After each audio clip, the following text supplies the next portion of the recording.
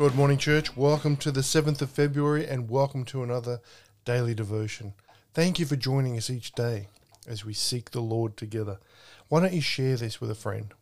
Let's get some of our friends and family involved as well.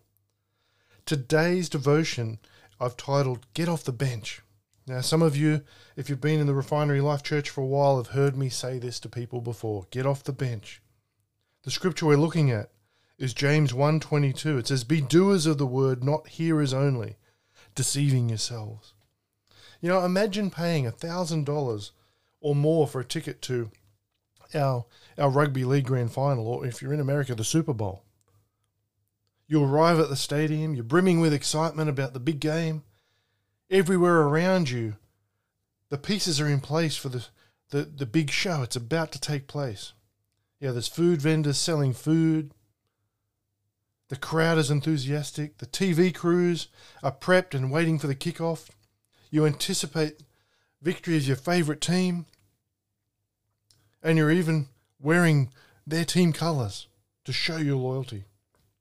The teams come out to the roar of wild cheers and complete their pre-game rituals with confidence. Everything is ready for the contest to begin, but no one takes the field. Both teams remain on the sidelines. The crowd begins to jeer and taunt them, but the players remain seated. The teams have prepared for this day. The athletes have all they need to go out and play the biggest game of the year, but they are content to stay on the bench. Think of your church as the rugby league grand final or the Super Bowl. God wants to win a victory in your community and in the world, but he needs you to become dedicated and a serious player first. Are you sitting on the bench?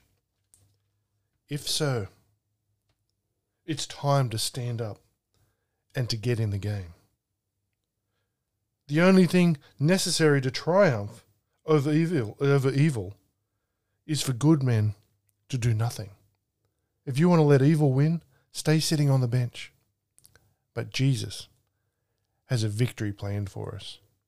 Let me encourage you, church, to be diligent with your Bible study time, because God has so much more for us than we can get from just going to church once or twice a week and hearing someone else talk about the Word.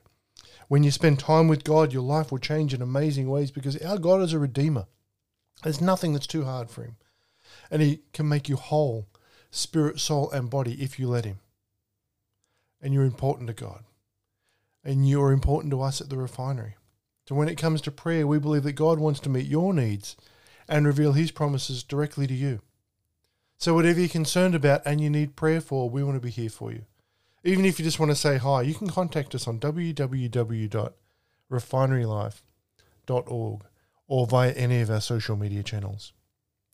Until tomorrow, stay in the blessings.